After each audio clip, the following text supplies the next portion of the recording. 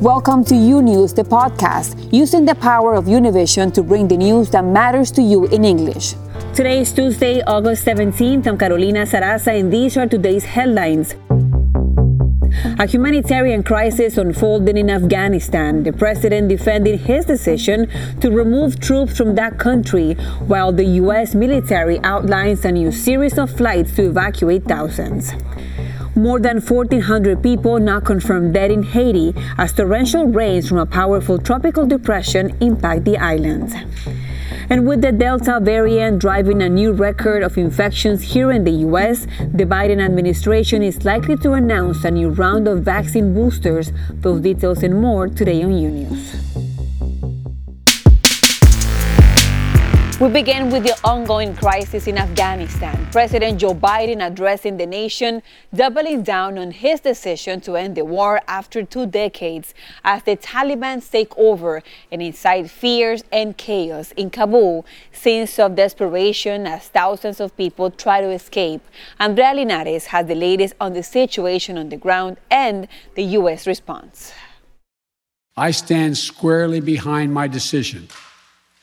After 20 years, I've learned the hard way that there was never a good time to withdraw U.S. forces. As the fallout over the collapse of Afghanistan intensifies, President Biden insisting that bringing U.S. troops home is still the right decision. I will not repeat the mistakes we've made in the past.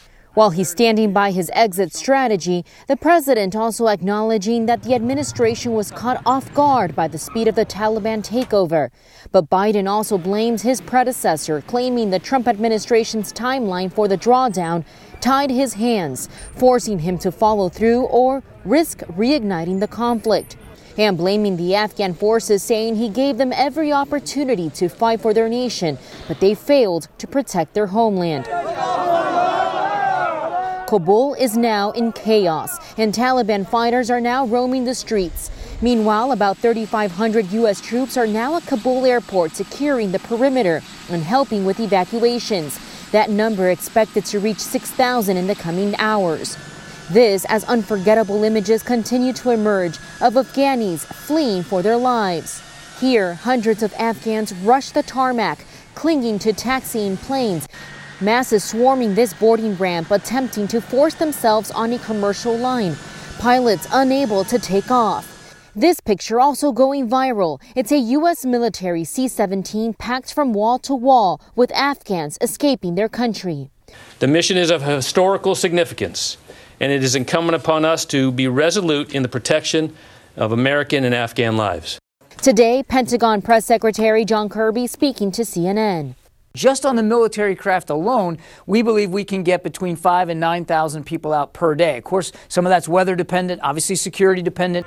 However, many wonder how many people will truly be able to escape. As many as 50,000 Afghanis remain in the nation.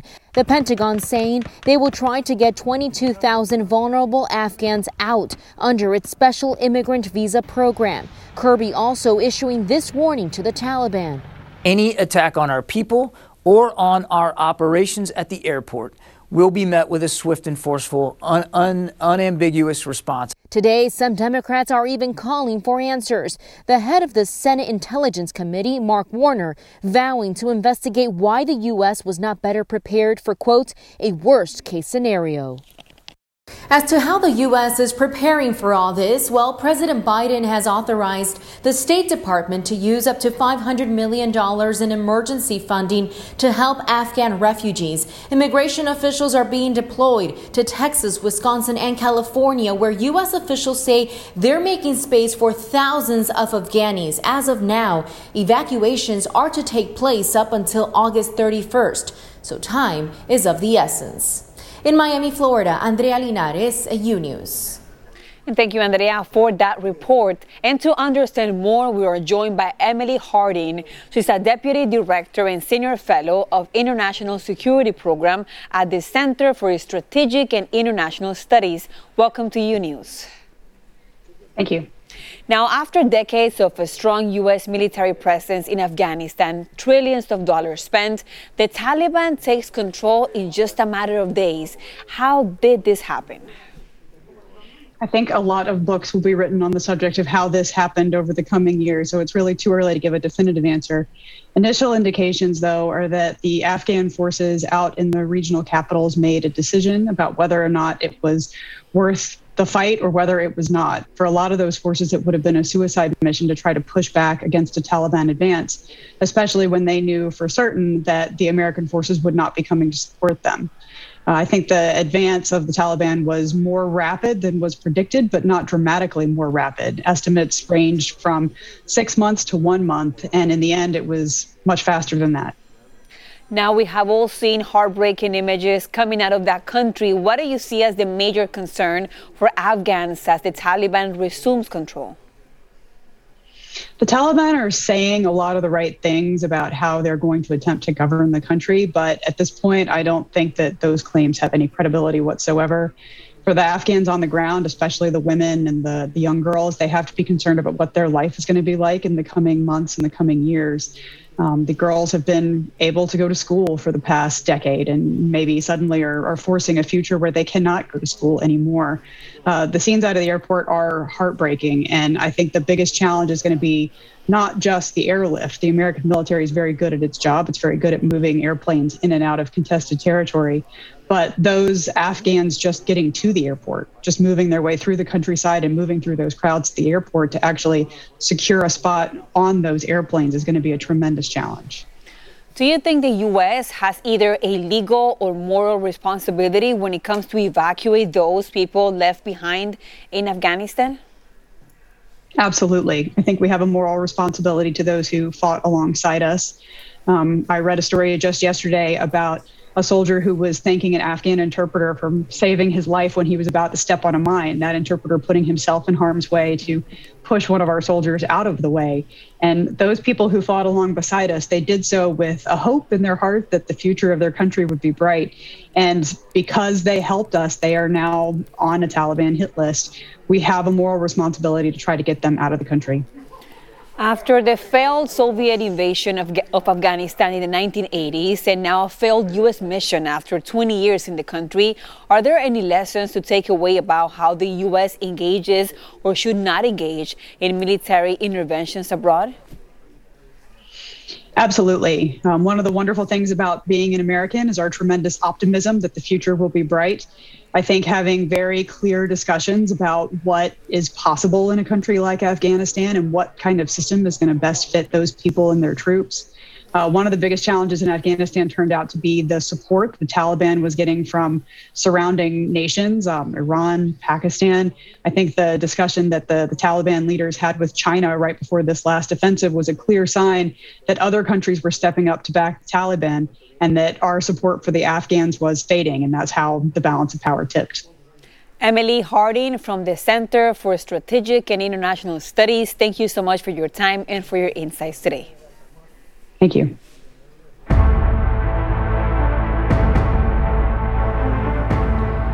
Now, with hospitals nearing capacity across the country, the Biden administration is expected to announce a change in recommendation, saying booster shots of the COVID-19 vaccine should be taken by most Americans. Lorraine Cáceres has details on these latest developments in the fight against the pandemic. A twist in the fight against COVID-19. The Biden administration now reportedly expected to recommend booster shots for most Americans 8 months after the second dose. That's according to two sources familiar with the discussions. For those who got a COVID-19 vaccine in December and January, that means the time for a booster is now. One source said the plan would involve administering third shots beginning in September, pending authorization from the U.S. Food and Drug Administration. The news coming after federal health officials for weeks have been saying booster shots might be needed at some point in the future, but they were not necessary right now. On Monday, Pfizer sent its initial data on boosters to the FDA, saying the findings support the use of a booster dose for its COVID-19 vaccine, claiming they work well against the coronavirus and its variants. The WHO reacting, saying holding off on boosters would better serve the global population in fighting the pandemic. What our recommendation is that all of the world's most vulnerable and those who are most at risk, health workers, need to receive their first and second doses before large proportions of the population, or all of the population in some countries, receive that third dose. Meanwhile, the debate over even getting vaccinated at all continues.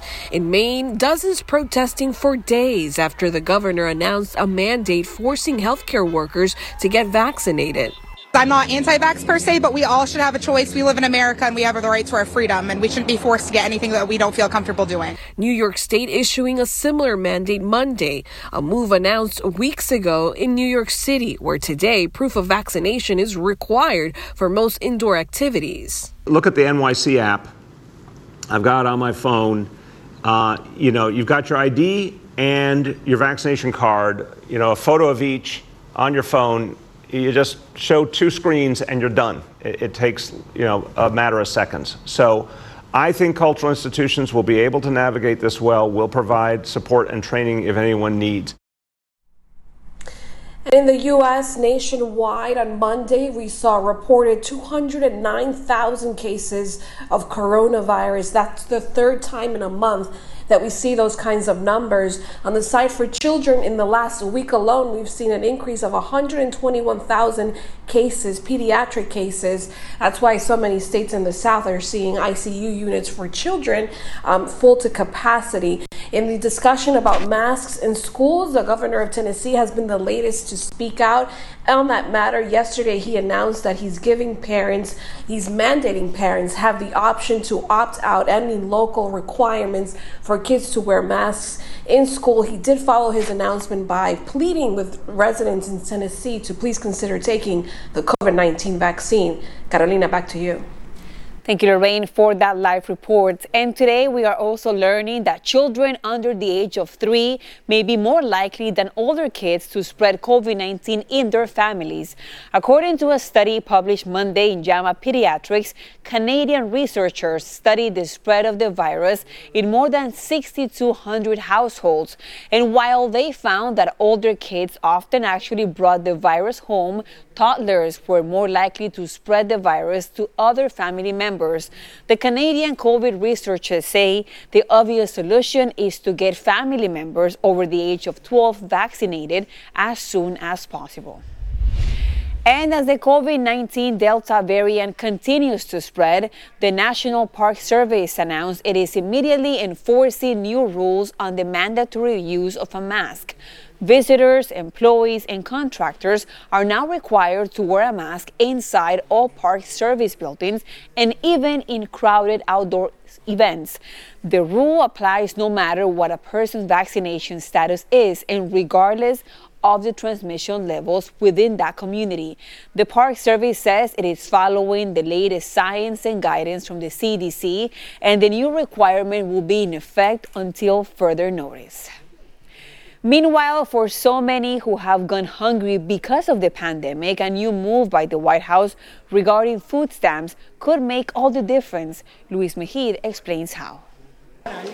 Among all the awful things that were brought by the pandemic, it also came hunger. The number of families living on food stamps jumped from 37 to 42 million in just a few months. And even with extra aid, for many the stamps didn't last to the end of the month. Well, now there is some good news. The Biden administration has raised the food stamp benefit 25% higher than its pre-pandemic level. The average person will receive $157, up from $121. El costo de alimento ha subido demasiado. Some advocates say the timing couldn't be better now some of the emergency aid is ending at the same time that food prices are rising. The truth is the pandemic hasn't ended, and those who don't qualify for stamps will have to survive through food bank donations. The hard times are not over yet. In San Francisco, Luis Mejid, U News. And in other news out of Washington, the Justice Department is appealing a court decision from earlier this summer that temporarily blocked the Biden administration's pause on new federal oil and gas leases. In June, the court sided with more than a dozen states that sued after President Biden directed the administration not to issue new leases for oil and gas drilling in offshore waters and on public lands. While a review of leasing practices is underway, the preliminary court injunction came as a blow to the administration, as it was now on Biden's key actions to address climate change. And the ransomware attack that took Colonial Pipeline offshore also appears to have compromised the personal information of 5,800 individuals. Colonial has started sending breach notification letters to affected people, including current and former employees and their families. In that letter, the fuel pipeline company warns hackers may have access to everything needed to commit identity theft. That includes their names, contact information, birth dates, social security numbers, driver's licenses, and even health insurance. The company says it is still investigating that incident. And Haiti has declared 3 days of mourning for earthquake victims after officials announced that at least 1,419 people were killed in that tragedy. Saturday's 7.2 magnitude quake brought down tens of thousands of buildings in the deeply impoverished country, which is still recovering from another major earthquake 11 years ago, along with the assassination of its president, Jovenel Moïse, last month. Meanwhile, on Monday, tropical depression Grace impacted Haiti after nightfall. Heavy rain and strong winds impacted the country's southwestern area. That was the hardest hit area, most affected by the recent earthquake. Officials warned that rainfall could reach 15 inches in some areas before the storm moved on. Meanwhile, Tropical Storm Fred brought heavy rains over the southeast U.S. Fred's maximum sustained winds had weakened after a landfall late Monday and were at 40 miles per hour. Thousands of Florida Panhandle residents were reported without power, and there is yet another storm to watch out for, Henry, which formed Monday near Bermuda, and now the 8th named storm of the Atlantic season. And out west, severe drought conditions have resulted in the Colorado River's first water shortage. On Monday, federal officials announced mandatory water cuts on the river. This comes after 2-year projections for Lake Mead show the water level dropping below critical levels. These August predictions help determine what next year's operating conditions will be like for those waterways. The report predicts declines in Lake Mead and Lake Powell, and that the entire Colorado River system shortage is at 40% of its capacity. Lake Mead's water is used by approximately 25 million people in Arizona, California, Nevada, and Mexico. And along the U.S.-Mexico border, migrants are increasingly being arrested for trespassing on private property. And as Aileen Cardet explains, critics say those charges are specifically and potentially illegally designed to target those people. Are you guilty or not guilty? Yes, I am guilty. In a hearing, 23 migrants plead guilty to breaking into private property after crossing the border in southern Texas. The state of Texas charges Leonel González Verde with the crime of trespassing. The migrants were arrested by the Texas Department of Public Safety in Del Rio after resident complaints. Because people have crossed onto their properties, damaged or broken their fences, and that's why we're laying those charges. The arrest began 2 weeks ago with the Operation Lone Star, activated by Texas Governor Greg Abbott to try to curb the influx of migrants into his state. It is illegal because immigration laws are federal laws. The state doesn't have the right to create a new criminal immigration system. They can give you jail time, and it can be from 1 day to 365 days. The accused migrants signed guilty agreements with the prosecutor's office, and the judge released them with a light sentence. They will give you 15 days in jail. However, they will take into account the time you have been detained. I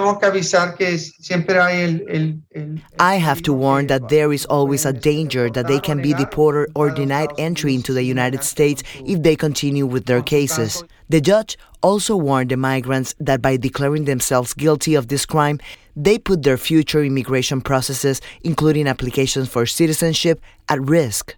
These migrants' arrests are lengthening the days in court. It has given me a lot more work, yes. However, I just want to be sure that these people's rights are protected. ICE has not responded to Univision about whether it will immediately deport these migrants or release them to follow their migration cases in the United States. Aileen Cardet, UNews. And further south, anguish and disappointment for more than 500 Central American migrants who were deported to southern Mexico. Now, many of those people are trapped in Guatemala. Jorge Hernandez has more on their stories. They arrived disoriented and sad. Most of these deported migrants are upset to find out that in a matter of hours, they were taken from South Texas to Mexico and then Guatemala. We never knew we were being deported. The gringos never told us anything. Nearly 500 deported migrants a day arrive at the El Ceibo border crossing in Guatemala. Truck after truck arrives after an approximately 5-hour trip from Villahermosa, Tabasco, Mexico, where they were taken by plane from Texas. We have been deceived. They tricked us. Now, what are you going to do? Are you going to go back? No, I'm going home. Once in Guatemala, people who brought Mexican pesos or have dollars left from crossing into the United States exchange them for quetzales, the Guatemalan currency. Others burst into tears when they find themselves without money, without food, and in the middle of the street with everything and their children. And now you suddenly find yourselves in the middle of nowhere. Yes, and we don't know what to do. Some say that the U.S. authorities treated them badly. All the sacrifice we made all the way, to be kicked out like animals. Those who bring money travel by bus to Santa Elena, the Guatemalan city closest to this border. How many hours is it from here to Santa Elena? 5 hours. The rest have to sleep in the street or fight for a space in a shelter that has capacity for only 50 people. The thought of going back, they say, is no longer in the plans. I would rather live humbly in my country with my family, with my children, than to expose them to such a risk again. Not anymore. Reported by Pedro Ultreras in El Ceibo, Guatemala, this is Jorge Hernandez, UNews. Now, in Los Angeles, there's new controversy over homeless camps located near many public schools in that county.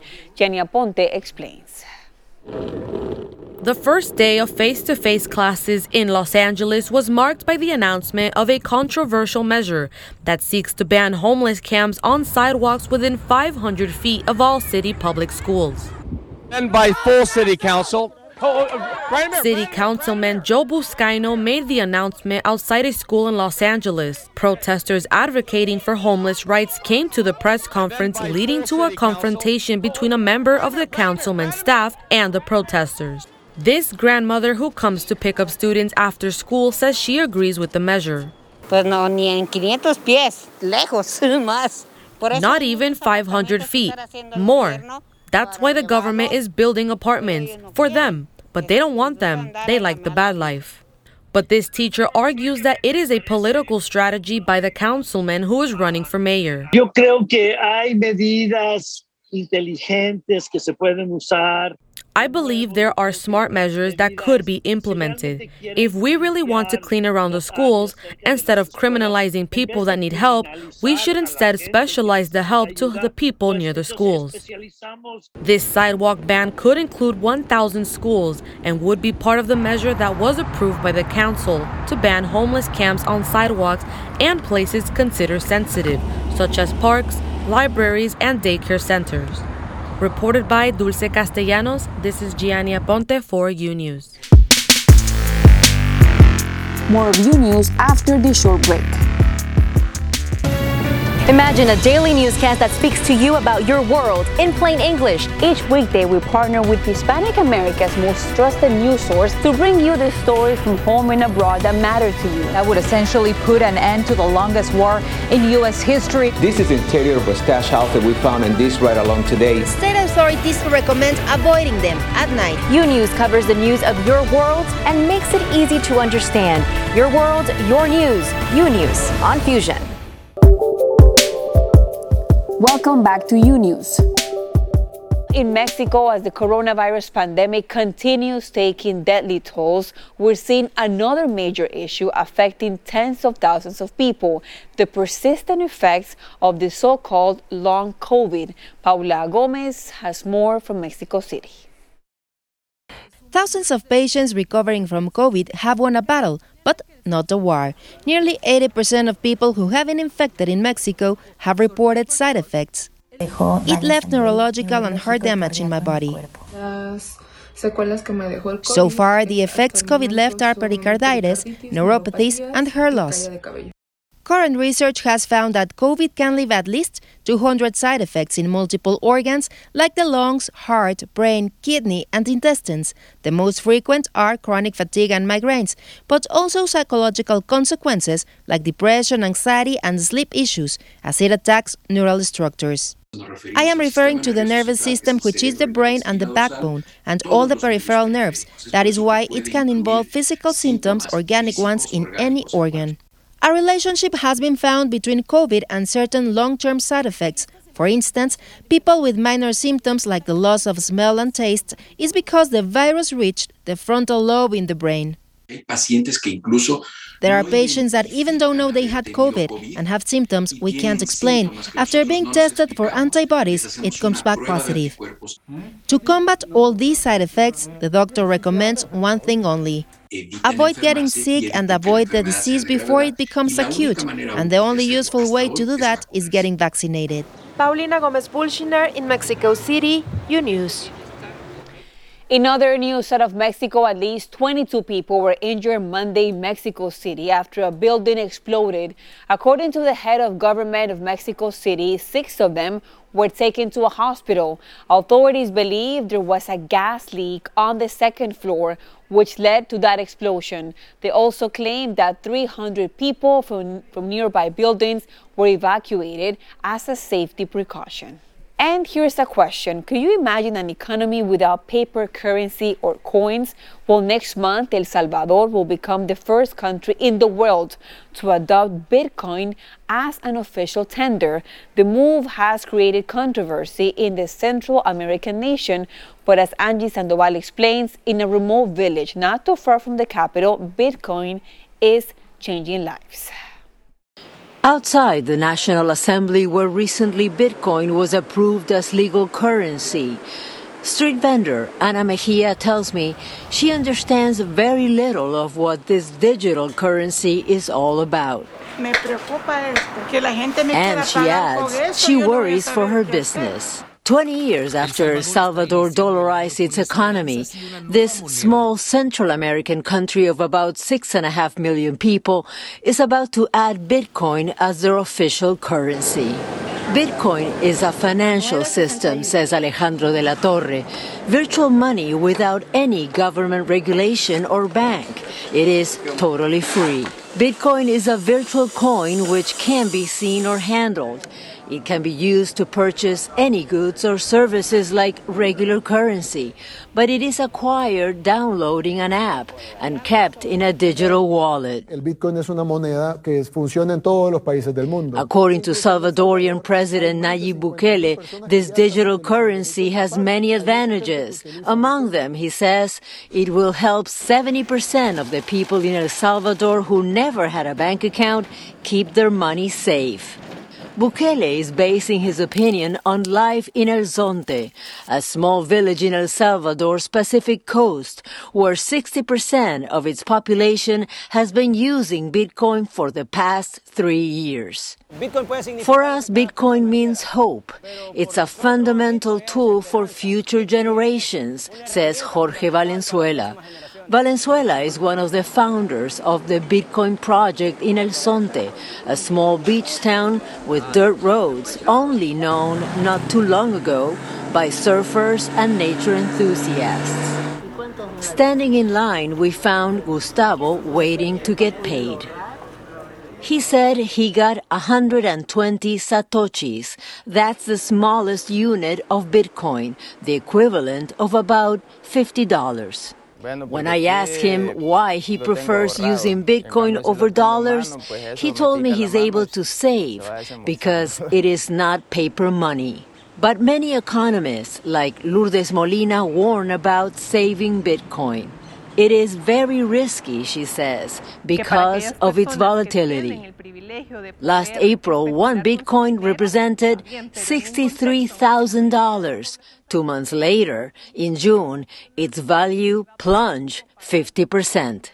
According to economists, another drawback of implementing this digital currency in a country like El Salvador is the lack of internet connectivity and technological education.